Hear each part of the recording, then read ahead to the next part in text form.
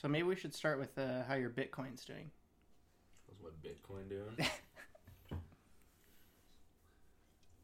It's not doing bad. It's not doing good. When did you invest? What number again? What number? Mm-hmm.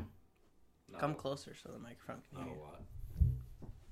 No, it was at what? 17? 15K. Oh, was that like 17K? Yeah. It's going to go up, dude. At least that's what everybody says it's going to do. The camera lens is working great. We're live streaming YouTube style with the new Moment Superfish. Not sponsored. They're just a dope Seattle company. They're like all over this place right now. But I'm excited to have you on, only because I respect your opinion on a lot of stuff. Excited. Do you have any direction you want to take this? I have a couple news stories picked out, and I just want to go over them and then also get a second opinion. Okay. First one being, this lady in Britain says that she spiked her guest's food that was a vegan. And she just stepped down. Spiked it with... She says, the brag was reportedly posted in a closed Facebook group where members started asking if she was being for real. She says that she, quote, spiked a vegan's food hours ago. And she got phone calls and death threats and 1-star TripAdvisor reviews saying that afterwards that no animal products were used in the customer's meal. But she says she, quote, hadn't fully realized the consequence of what it meant to say that she spiked a vegan's food, end quote. Yeah, I think that's kind of messed up. Do you have any predispositions towards vegans? How do you feel about vegans? Hey man, who am I to judge? You know. Have you tried it? Would you ever try being vegetarian? I have tried being vegetarian. How long did that last? 60 days. Really? Yeah. When was that? This year. Last year. That wasn't during the no eating sugar thing. It was. It was. Oh yeah, no meat. No meat. Yeah. What would you feel if someone was like, "Oh yeah, there was chicken in that"? I mean, I'm not a super like diehard vegan, so I would feel like whatever. But yeah, I think it's kind of messed up that she did that. We're pretty good about that. Yeah. At our stuff. If there's like a funny story, I used to work with this chef. He was really bad at that. He would like put stuff in it, put like meat products in it. We're gonna undisclose the restaurant. Yeah. For privacy reasons. I mean, I'm sure it happens all the time. Yeah, of course. But going on Facebook and bragging about it is a completely other. Yeah. Especially if you're the owner, right? Like if you're a line cook and you have like you're just bragging to your homies, then it's maybe a little bit like whatever. But like to be a public facing person and say that, I'm sorry if you guys can't 100% read this, all the text, but the restaurant was called Carlini. It was an Italian joint. Super unfortunate. Hold on, what does it say, Sebastian? I'm sorry, but vegans are wired. Isomalt and agar-agar. Well, agar-agar is a seaweed, and isomalt is like a modified sugar, right? Mm-hmm. So rather than vegetarian, ecological. Yeah, I feel like vegans, if they say that they're not doing it because of the mistreatment of the animal, it's one thing. And then there's another side of people, I think, that are vegan, vegetarian because they don't want to like support all of the resources that go into producing meat. But then at the same time, they're totally fine with refined sugar and stuff like that takes. You ever see Aziz Ansari? Yeah. Like Master of None? No. Oh, like stand-up. He's doing a stand-up. And he goes like, people in the audience, how many of you eat meat? Right? And then everyone raised their hand. And then he's like, how many of you like don't want to be eating meat? Right? And like everyone raised their hand.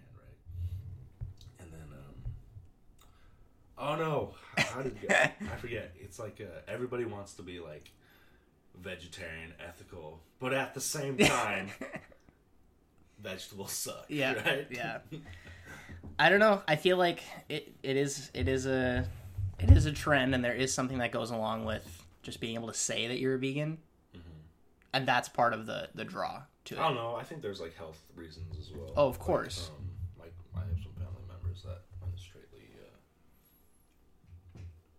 vegan. I was listening to a podcast yesterday about this guy who studies the lives of people that are centenarians, people that live to be like 100. There's like all these people in like the Mediterranean and Japan. It's like mainly vegetables, not a lot of animal protein. Yeah. Complex carbs. It's true. I mean, if you can eat like that. There's a lot of food documentaries out that say stuff. Switching it more to a little bit more of a millennial story. Did you hear about this? I did. I just heard about this. I thought it was funny, like the name. It's in Austin. There's a dating app called Dinder that will set you up with dinner and choose a restaurant for you. So it's super interesting. If you guys have played HQ Trivia lately, there's time slots, right? So there's one at 3 p.m. and one at 7 p.m., right? Like before you go to dinner, right? And what it'll do is it'll set up a 10-minute time window where you can swipe to pick people. And if you match, it'll give you a restaurant with 3 different restaurants between where 2 of you are located. So it's using all of these kind of like services. So between location and restaurant, like Yelp, and it's all for that day. And you'll just meet with that person. And they also give you conversation points to come up with afterwards. And I know that both of us are not single, but this is actually like made for us. Yeah. Like dinner, instant dinner, where you don't have to be like, do you want to go to a bar? You want to go to a concert? Like we want to go out to eat. Yeah. And it's not a movie, and at least you're gonna like talk to people because they give you like talking points. Yeah, let me see. What is it? Beverages today. Hubert's got H2O. I got another case of this stuff. H2O. Again, not sponsored. Just I like, haven't I'm trying to drink more water this year. You know, as opposed to what? As opposed to everything else. Soda. You gave up soda last year too. I gave up soda. I don't know. What do you think? Would you use this? Would you give up all the other dating apps and use Dinder?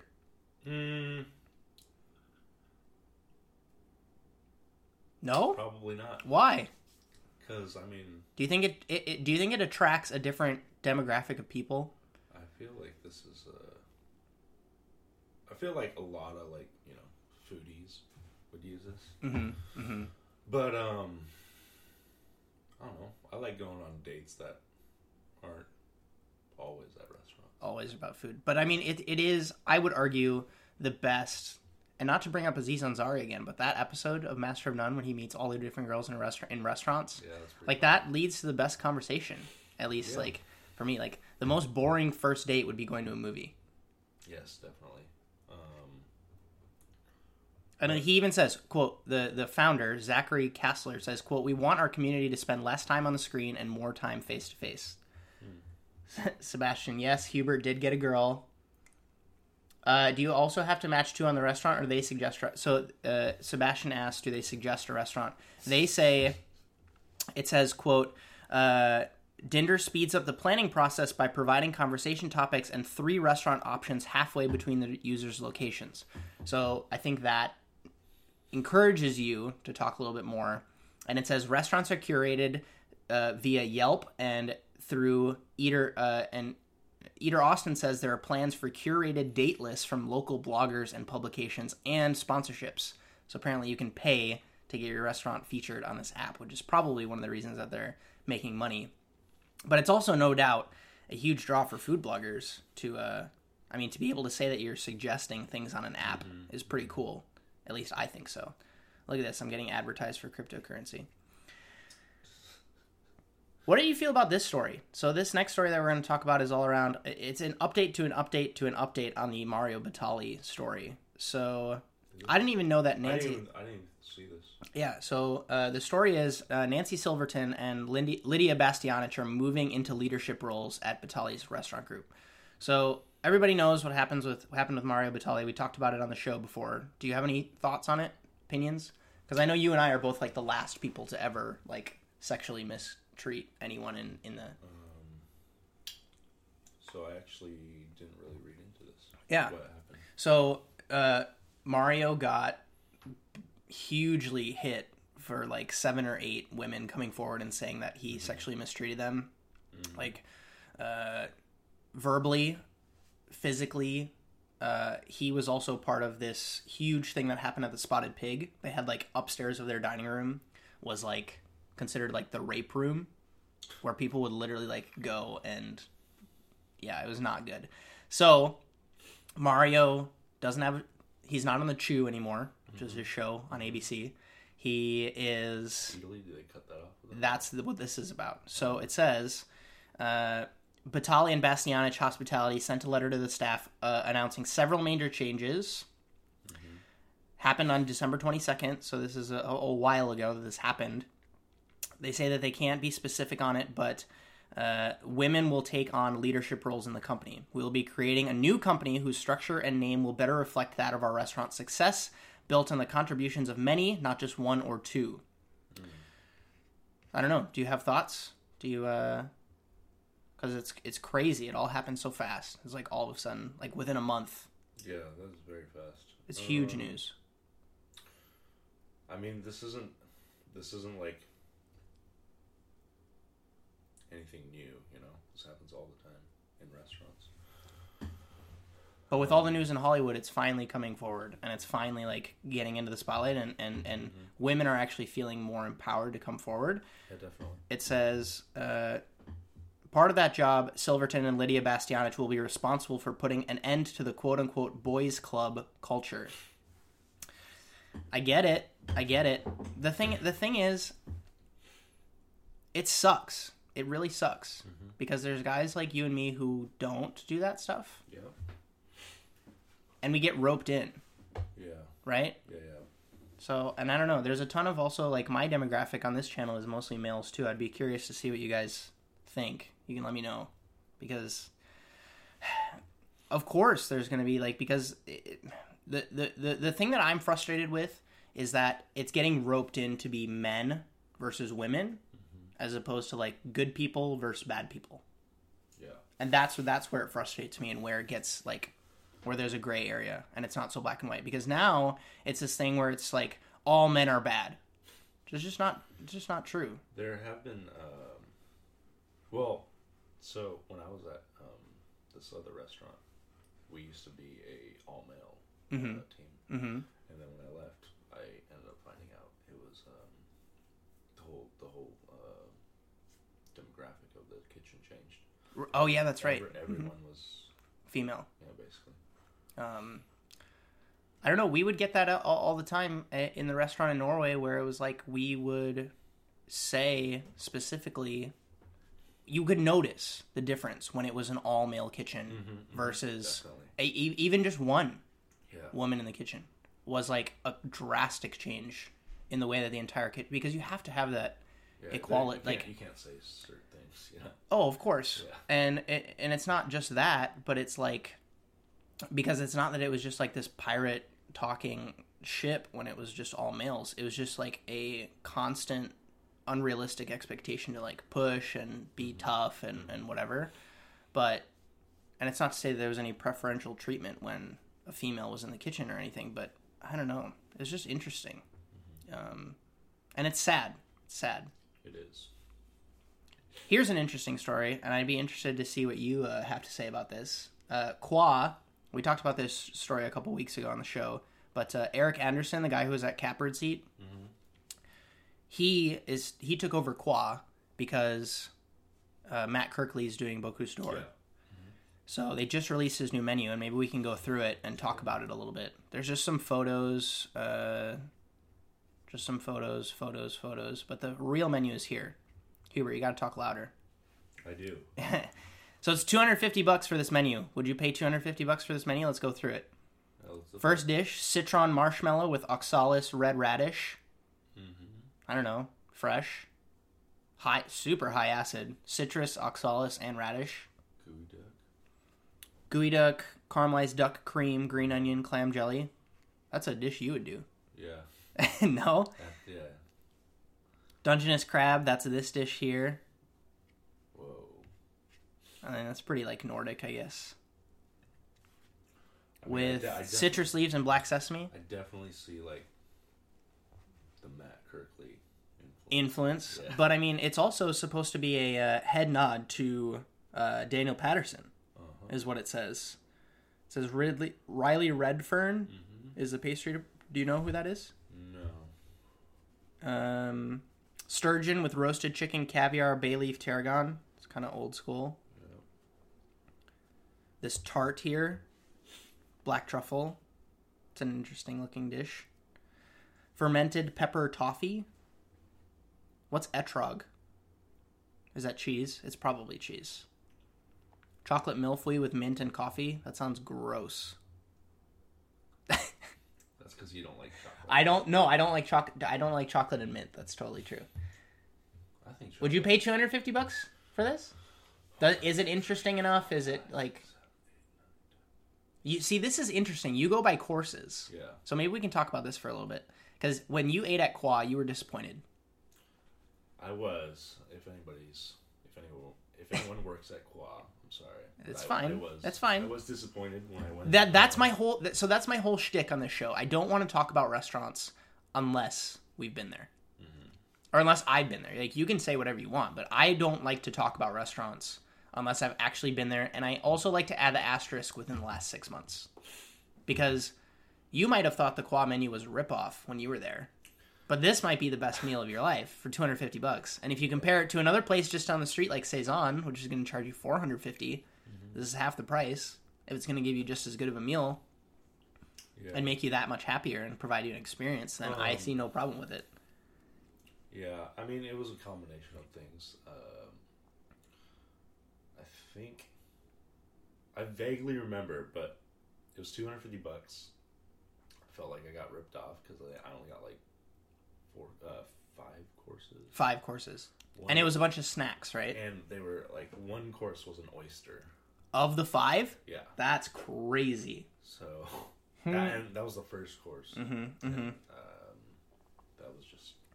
Because another guy you ate with that's also a mutual friend of ours said something similar, where he didn't feel like it was of value, a valuable experience. Exactly. But they got 2 Michelin stars, right? So, like, this is no doubt... Do you think they're going with 3 Michelin stars for this menu? Yeah. I think restaurants like these, they're always chasing. They're always looking for that. Yeah. Mm-hmm.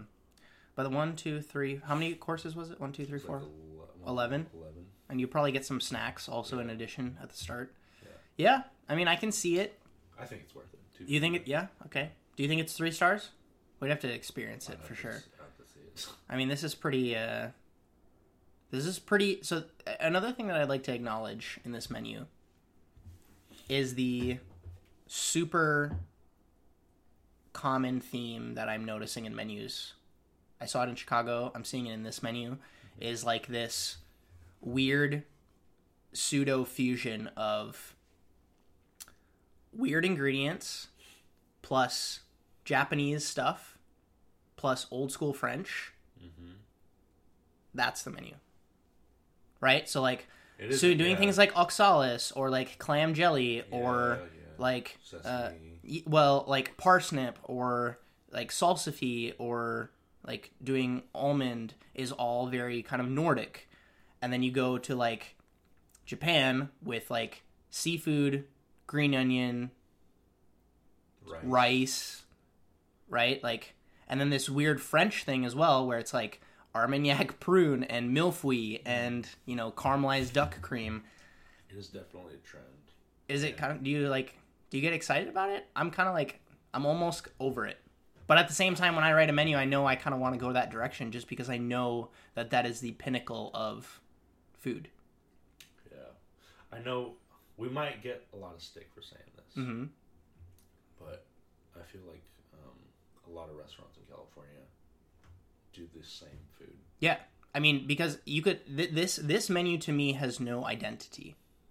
Right? Like, you could tell me that this is the menu from Quince, and I would be like, probably. You would believe it. I would believe you. Exactly. Or, I mean, I also look to some of the other restaurants and that's really hard to find an identity when you're trying to please people and you're trying to, and that's why I want to talk about it like this, because I don't want to talk about it like we're talking shit on everyone when we're just 2 dudes who don't have a restaurant, right? Exactly. And it's like these people who are executing at this very high level, and that, like, there's a humility to it, but at the same time, it's like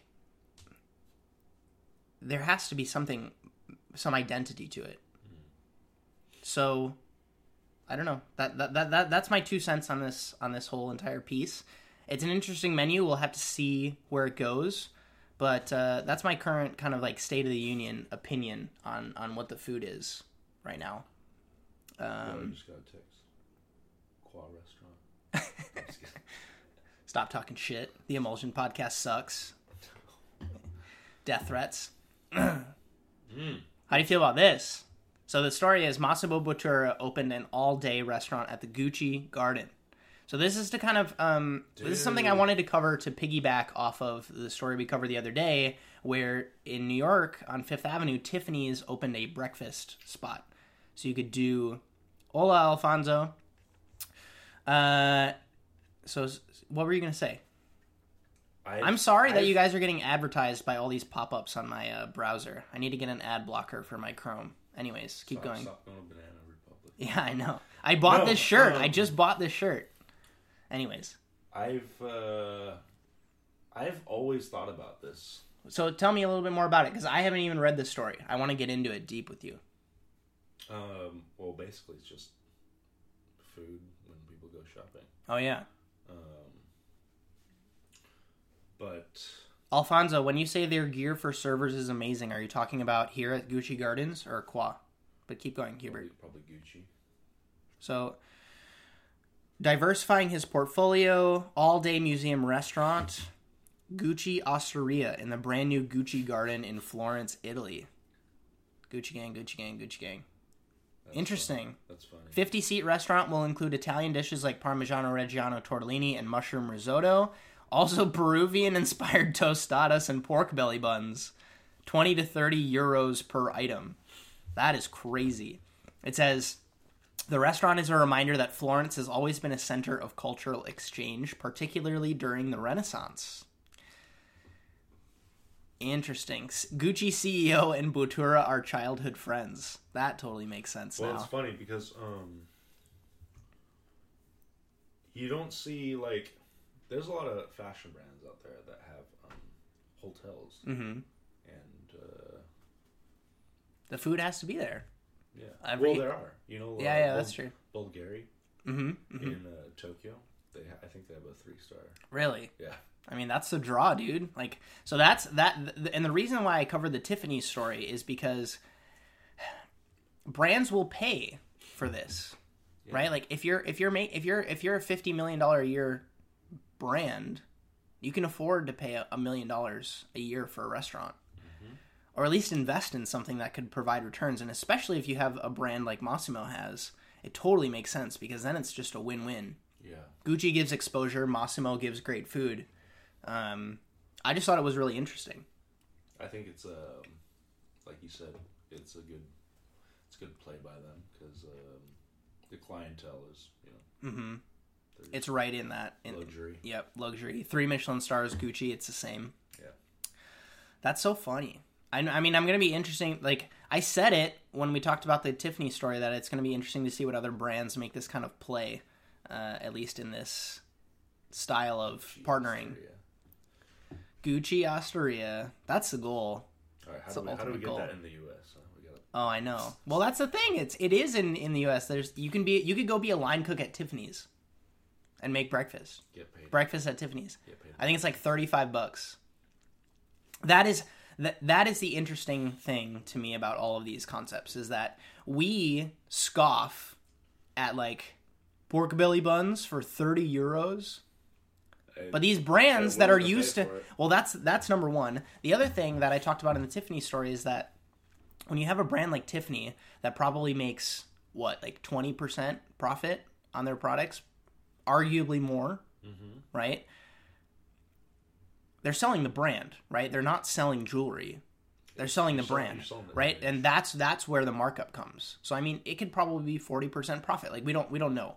But then when they hear about food and they're like... pork belly buns, you're going to make like 3% profit. They're like, fuck that. Yeah. No? And so then they mark it up, and then they market it in a very similar way to how their other products go. And that's why we see all of these brands that do restaurants, and they're quote unquote expensive to us, but you're comparing it to, I don't know, the pork belly bun shop down the street. Yeah. You know? So, I mean, you can go get pork buns right now for like what? Like $9? Really?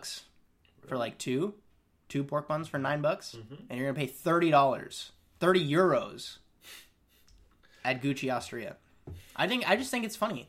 And to see like companies that are actually like profit minded and business minded come in and do restaurant concepts, because the prices don't match up to a normal restaurant. It's just not how it goes. Because chefs aren't in it for the money. Sebastian says a Victoria's Secret Hooters mashup would be nice. That would. You know what's funny? You know what's big in Seattle when I moved here is these bikini coffee. Oh yeah, that is a real thing. Yeah. Which I also didn't, and maybe I did see it, and like when you're driving in Middle America and you like. I just thought it was the weirdest thing. So the story is the concept is it's like a hut, it's like a shed, it's like a shack, and there's an espresso machine in there and like a sink, and then some lady works in there in like a bikini or like very scantily clad clothes, and just you drive up with your car and get espresso and tip. It's weird. It's weird. Lease Vaca with Victoria's Secret. Yeah, you got to talk to Sebastian about that, Alfonso. He can probably give you the hookup there. That's your guys' business, not mine. I did have a question come in though that was Hubert focused, and it was where do you want to be in 5 years? Where do I want to be in 5 years? And you don't have to give a solid, because I don't know. I don't know about me. I'd be curious to hear if you've thought about it. I've definitely thought about it. Mm-hmm. I want something of my own, I think, in 5 years.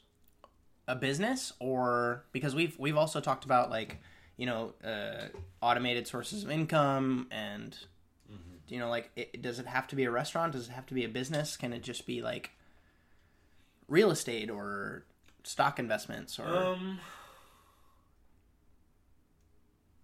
I honestly cannot give you a answer. That's fine. Yeah. That's fine. But you want something that is your own and has your name. Like, do you want to be the forward-facing thing of it? Exactly. Okay. Exactly. Mm-hmm. But I think it takes a lot of money, which I don't. Takes a lot of time. Takes a lot of resources. It takes a lot of, dude. So that's what I'm working towards. Okay. It's good. It's a good answer.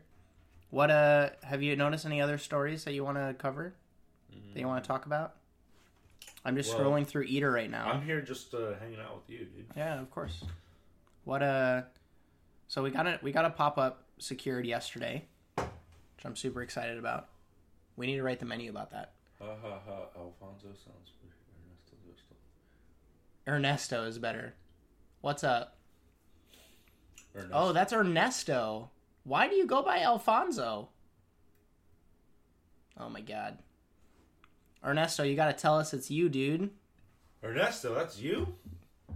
Lol. Okay. That's so funny.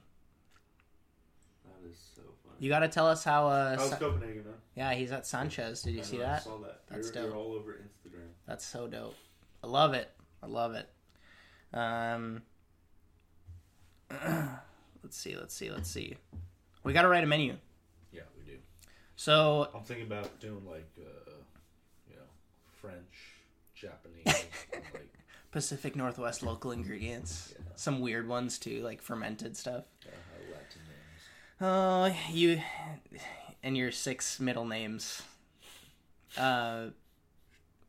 Maybe we can talk about this one. So the idea that we're trying for this new pop-up, not just for strict revenue purposes, but for just streamlining so we can feed more people, is I want to try 2 seatings. Yeah. It's going to work, right? I mean, I don't see why not. We got to be set up at like 5. We can do it. Yeah, the seatings are fun, actually. I know at Luxus they did 2 seatings? 2 seatings. Yeah. When I was interesting. Hanging out there. Yeah. Here's a good one. Food trends predicted to take over. Okay. Regional Mexican and Chinese. Asian island cuisine. Restaurants designed for delivery and takeout. 3,000% true. You don't need a dining room anymore. You don't. Like, if you're a restaurant that's want that experience too, you know? Yes and no, though. Because why do you need to have an experience? Like, what experience does 1010U Ramen provide you? Okay. Nothing, okay. right? I guess, like, yeah. zero. They provide you, like, with a place to sit down. I had different restaurant. Yeah, totally.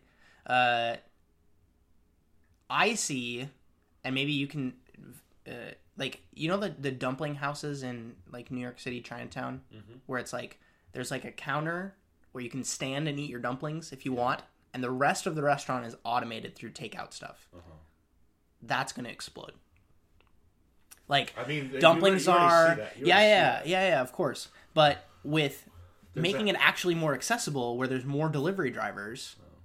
I can be at my office. I can be at my house. I also think, like, what kind of image does that create for a restaurant, you know? A hopefully profitable one, where you don't have to worry about square feet for a dining room. I mean, can you imagine, like, I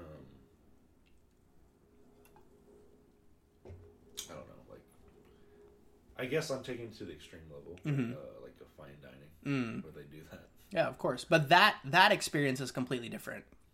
And this is something that I talked about, like, on episode, like, 6 of the show or something like that. Like, where whenever I hear, like, it's 2 for 1, do this. Deals at restaurants are always a trap. Yeah. The food is never going to be good. Yeah, that's true. And I always think of, like, chain restaurants when I hear that. And I don't know. I mean, yeah, Ernesto says it. He says, I see it here. Hija de Sanchez against Sanchez. It's a different crowd for sure. When you're that fast... easy, accessible food as opposed to the sit-down experience. It's gotta be. Gut-friendly menu items. I can see that being a big thing. I was reading a lot about... Copenhagen, huh? Let's go to Copenhagen. Ernesto, can we come stage with you in Copenhagen? Fine casual, labor issues, customized employee... colorful food. Totally. Did you see the binging with Babbage with, like, the rainbow grilled cheese? I think I saw that. That's gross. I mean, it's super gross. Vegan desserts, vegetable entrees, that's been around for a while. Nostalgic foods, that's going to be huge. Yeah. Comeback. So I'm thinking like next, but like even more. Like I'm thinking with like brands, like Ring Pops. Like why can't Ring Pops come back, right? Or like Fun Dip. Like any of those candies. They don't make those anymore? I don't know if they don't make them anymore. They still make Gushers. Yeah. But I'm talking about, like, I don't know. I don't know what nostalgic food is. My parents didn't really cook growing up.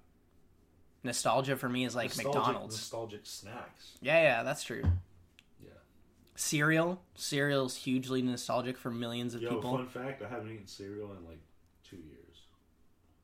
Do you still intake dairy? Are you still cool with dairy? I don't drink. I've almost cut out dairy from my diet. I don't drink milk. When I eat cereal, I use nut milk. Oh yeah. And that's just because I don't know. I mean, like the only dairy is like butter. And cream. But that's very limited. I mean, that's when we do a pop up. We buy hella butter and cream. Limited. Yeah. Farm to shaker. How do you feel about that? Like using local organic ingredients in your drinks, like cocktails. I mean, you don't drink that much. I mean, yeah, it definitely is a trend. Mm-hmm. It's going to happen. I think everyone, at least in America, is trying to create the next viral... Oh, of course. Thing, dude, so I was literally talking to someone the other day who was like, I'm on the board for this company that does pears. And we want, like, pears to be the next avocado. Okay. Like, we're literally trying to, like, slowly inject pear into people's, like, mindset so that the pear will be the next avocado. Mm-hmm. I hate pears. Pears are vastly I saw this sucky compared to apples. I saw this funny meme. It was if you follow this Instagram account called For the Chefs. Uh-huh. Pears. Like, I really enjoyed that slow poached pear. Said no one ever. Yeah. It's so true, dude. Pears suck. Fuck pears. This episode is going to be called Fuck Pears. House-made condiments. It's kind of old school. Sustainable seafood. Healthful kids meals. Ghee. uncommon herbs, specialized tea. We're talking about restaurant trends for 2018. Right there. Instagrammable foods. Nice. Affordable food. Dude, I feel like you could just say anything. And it can be like a trend. I was literally about to say that. So stupid. Food you make from movies. Chef-driven fast casual concepts. Grain bowls. This is not a trend, guys. Eater. Do better. Be better. No broth ramen. What the hell is that? There are way too many trends. I agree with you, Sebastian. This is literally just saying anything that made a headline last year is going to be a trend this year. Poke. Poke is going to die this year. Okay, so in Seattle, I guess poke is a huge trend. In California, it's just like, whatever. Well, I saw a post yesterday, and I think Pete Wells retweeted it, that said something along the lines of, like, some lady said, stop calling ceviche poke. Anything that's, like, cooked in acid is not the same thing. Is like, call it whatever you want. It's the same dish. And I was like, poke is not ceviche. Yeah. Because the fish isn't, like, cooked. Yeah. It's like mayo. There's, like spicy mayo on your tuna. Yeah. And that's poke. Well, poke also... It's Hawaiian, right? Yeah, it's Hawaiian. Yeah, I'm trying to go there. I don't want to go... I don't like poke. I'm sorry, I just don't like poke. Is cronut still a trend in the States? I think it's died down. Yeah. It's definitely died down. But there is no one better at creating actually tasty viral pastries than Dominique Ansel. Yeah. Because you actually respect his skill. Yeah. Right? Like, when we want to do a recipe for a pop-up, you will often ask, or you'll often say, let's do that thing from Dominique Ansel, right? We'll not do the exact thing. But, of course, but yeah, I get it. I'll look into his recipes. But yeah, I think he has some fun. Have you been to any of his international locations? Bro, no. I haven't traveled there. Where do you want to go this year? Where I want to go this year? I want to go to Benelong in Sydney. Really? I think their food looks really Oh, to eat. Yeah. Spell that for me. Ben. Benelong. Benelong. In the opera house. It's in the opera house. In the opera Holy. house. Okay. Let's look at their menu. It's a Peter Gilmore restaurant. Okay. You like Peter Gilmore. That's pretty old school. Salad of confit tomatoes with stracciatella, smoked almonds, amaranth, sherry, caramel, and I am a sucker for like old school stuff. Yeah, you like old school stuff, which is good. I respect old school stuff a lot. Yeah. I just, again, I'm kind of like in that weird place where it's like there's a lot of French and a lot of Japanese. Can they even see it? Kind of. I wish I could adjust the exposure, but it won't let me. Look at it. It's so beautiful. Well, can we bring it up? Yeah, let's do it. Here.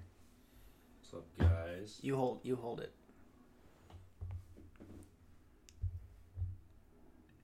Let's go do some full screen action.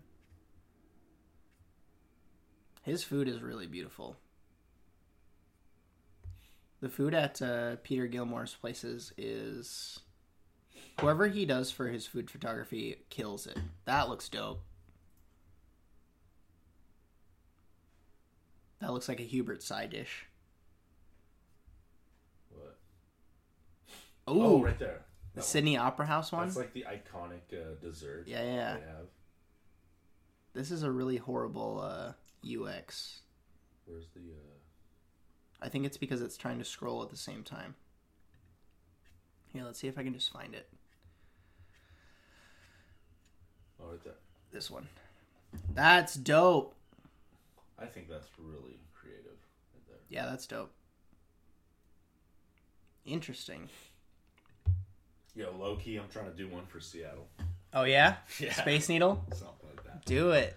That's awesome. Yeah, you should. You absolutely should.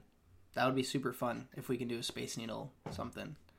Or it doesn't even have to be a Space Needle one. There's lots of bridges and... Yeah, but like a Mount Rainier one would be cool. You gotta do like the icon. Yeah. You know? The Space Needle. I don't know how that works. How does that work? It's easy because the Sydney Opera House is like I'm telling you, I'm working. Okay, so let's do it. Let's talk it through. Let's create a dish on the podcast. Create a dish on the podcast. So when you think Space Needle, I think of like rings. Right? So I don't know. You'd have to do something that suspends the rings. Mm-hmm. So then you call Martin Kastner and ask him to make you a base. Well, because that's the thing, right? Is that like it's easy to do something like that. You could. So what if you did like what they do, where it's like a meringue dome, and you do like the thin meringue kind of like twirls and stick them in, so it's going up, and then you do something on it. I mean, I could, but because the architecture of the Space Needle makes sense when it's like metal, but like food is not the same. And if it arrives to the table and it falls, done, game over, game over. What if you did something inspired by just the top of the Space Needle? Well, that's what I was thinking. Okay. Yeah, just the top. I wouldn't really know what to use yet. Mm-hmm. I'm working. Oh, like food wise. Yeah, I'm working on it, guys. I wonder what the flavors are in that. It's a pavlova, basically. Got it. So it's like meringue cream. Mm-hmm. Let's see if it actually says. No, it is. I researched. Yeah, okay. Australian cheese. Why doesn't it say? That's fine. Interesting. Suppa. Pavlova, yeah. Okay. That's interesting. See, so that to me, which is one of the reasons why I talked about the identity piece, right? Like, I can clearly tell that is a Benelong dish, and that's something that I'm much more focusing on in 2018 with the food, more so than flexing on people, because we did a lot of that last year. Aren't we all trying to? Yeah, of course, find your own voice and whatever. Exactly. That's why I push you to do Chinese food or Taiwanese food. Yeah. Even though it's not like your favorite. Maybe it is. I don't know. I like eating it. Well, because you have a passion for old school technique too, so it's hard to like say no to that when that's like something that's interesting to you. Yeah. What else? Anybody have any questions? Anybody watching have any questions for Hubert? Want to know? Anything you've always wanted to ask him? I would be upset if we got to episode 50 on this show and you weren't on the show. Peter Gilmore. I cooked for that guy at the French Laundry. Peter Gilmore? Yeah. Came in the kitchen. That's cool. It's really interesting. That's so funny that it says executive chef of Benelong and its sister restaurant Key. That's so funny. He's killing the game. He's got it on lockdown. He's got some real, like, prime real estate. Here's an interesting one. Elise Verkett Pizza Place. Sebastian asks, do you enjoy the pastry part of the pop-ups? Yes, I do, actually. I've always been interested in pastry, and doing pop-ups kind of gives me the freedom to just experiment. Well, because you don't have to take a full-time pastry job somewhere. Exactly. Mm-hmm. It's definitely made me read more. Mm-hmm. I've definitely read through a lot of cookbooks, baking, pastry, and it's just a lot of experimentation. And I rely on it, because it's like I don't have it. I mean, I have like very minimal pastry training. I have maybe like, if you added it all up, it's probably like 8 months of pastry work in like 8 years of cooking. Yeah. Just kind of unfortunate. Okay. So, Lisvaka, the restaurant that Hubert and I both worked at in Norway, is opening a pizza place. And they're hiring, for anybody that's interested in gram.com/Lisverket.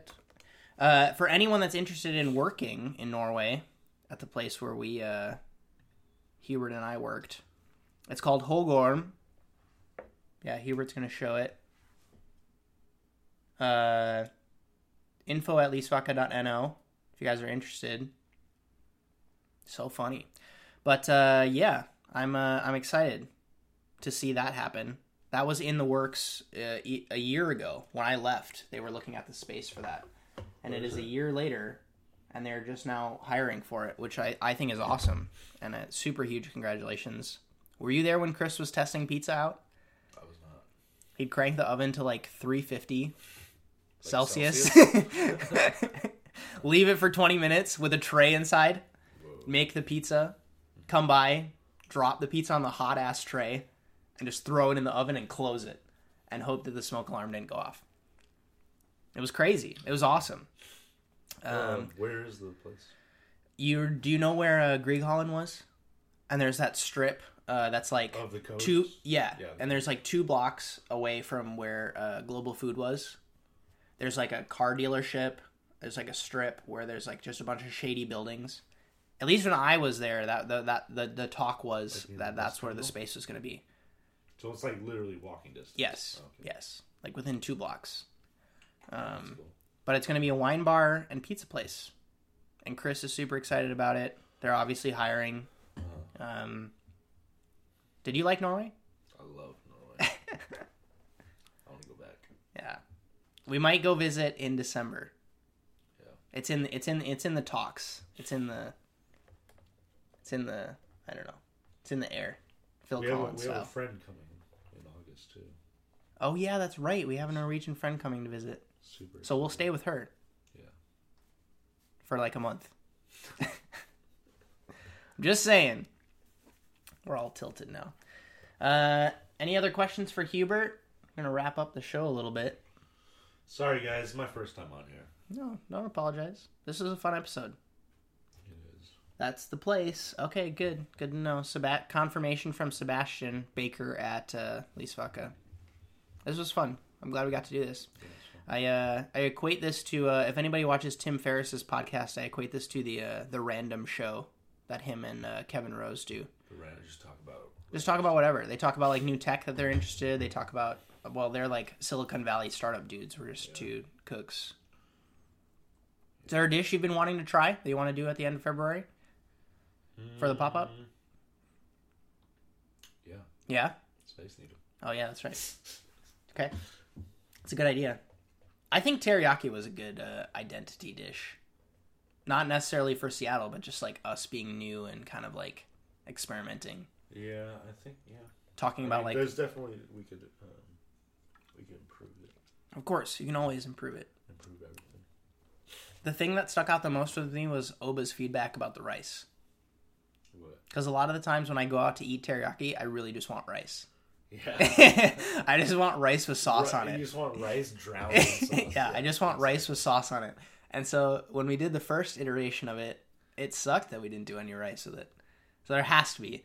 But how we do it can change, right? Like it can be a sidecar of rice or like, it's like a sharing portion of rice for people. I think, yeah, exactly. I think we could definitely change it up a bit. I don't think we have to do it at every pop-up. But the problem is when you get known for a dish, you have to do it at everything. Exactly. Yeah. Like, when restaurants that come out with cookbooks, and they feature their iconic dish. Yeah. And then you go, and they don't serve it to you. Yep. And then you're all pissed off. That's when disappointment happens. Yep. I mean, because like for me, when I went to Alinea, I was super stoked to get all these dishes that I read about, and a lot of them didn't come, and a lot of them weren't on the menu that they gave us. And then they sent out the Black Truffle Explosion, and I was like, oh, shit. Yeah. Like, yes. Like, I was so excited to receive that dish because it was just... That's good. I read about it forever. And you, know so much about this dish and the story, and then it's fascinating. Anything to add, Hubert? Do you have a question for anybody here? Congrats on 1K. Oh, hell yeah. Thanks, dude. I saw that. He's got 1,000 subscribers. Yes, I do. And you're one of them if you're probably seeing this. Which is probably good. I love you guys. What do you want to know? What do you want to know from the culinary school students, the line cooks, the sous chefs? What are you curious about? What do you want to ask them?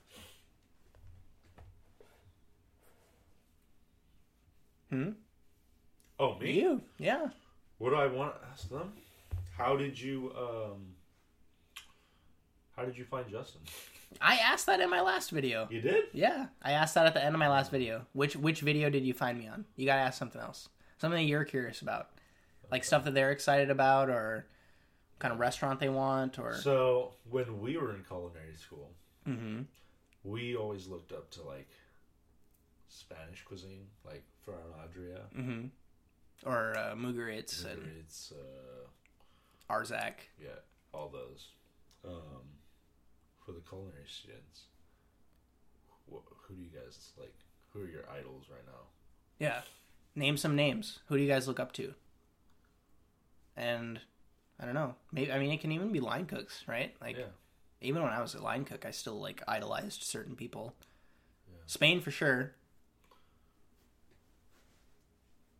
I feel like I don't know. As Americans, we like. There's always a push to go train in Europe. I'm glad we did it. Yeah. Because, there's it's different. Do you agree that it's different? It is definitely different.